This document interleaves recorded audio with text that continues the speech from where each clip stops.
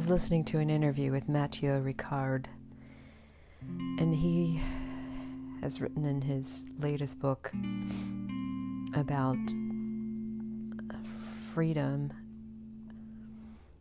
He mentioned being disciplined and that it's hard work to attain freedom. And certainly through meditation is a training of the mind so that it can be free to make choices that bring about happiness and peace. And it is interesting because in so many practices we want a quick fix, and we hear these things, 5 weeks to eternal happiness, and just take this pill and you'll be happy. Adopt this practice for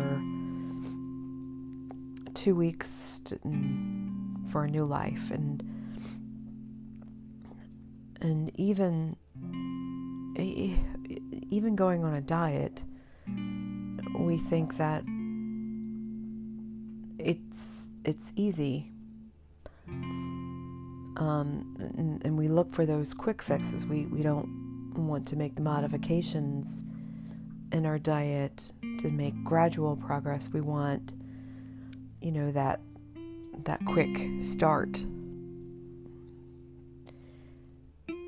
And with anything that reaps profound rewards, it does take discipline.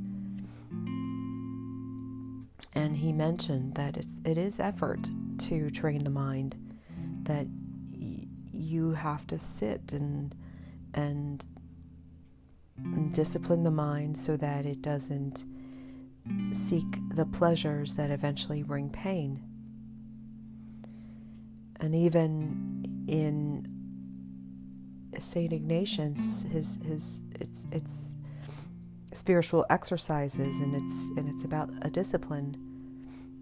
And in yoga, there is this idea of discipline and making sure that you are putting the right amount of effort into your practice. So it's very important for us to ask ourselves, what is it that we are seeking, and what are the necessary steps, and recognize that all things take a little bit of discipline, a little bit of hard work to receive the fruitful reward. And sometimes it even happens just a little bit of movement every single day.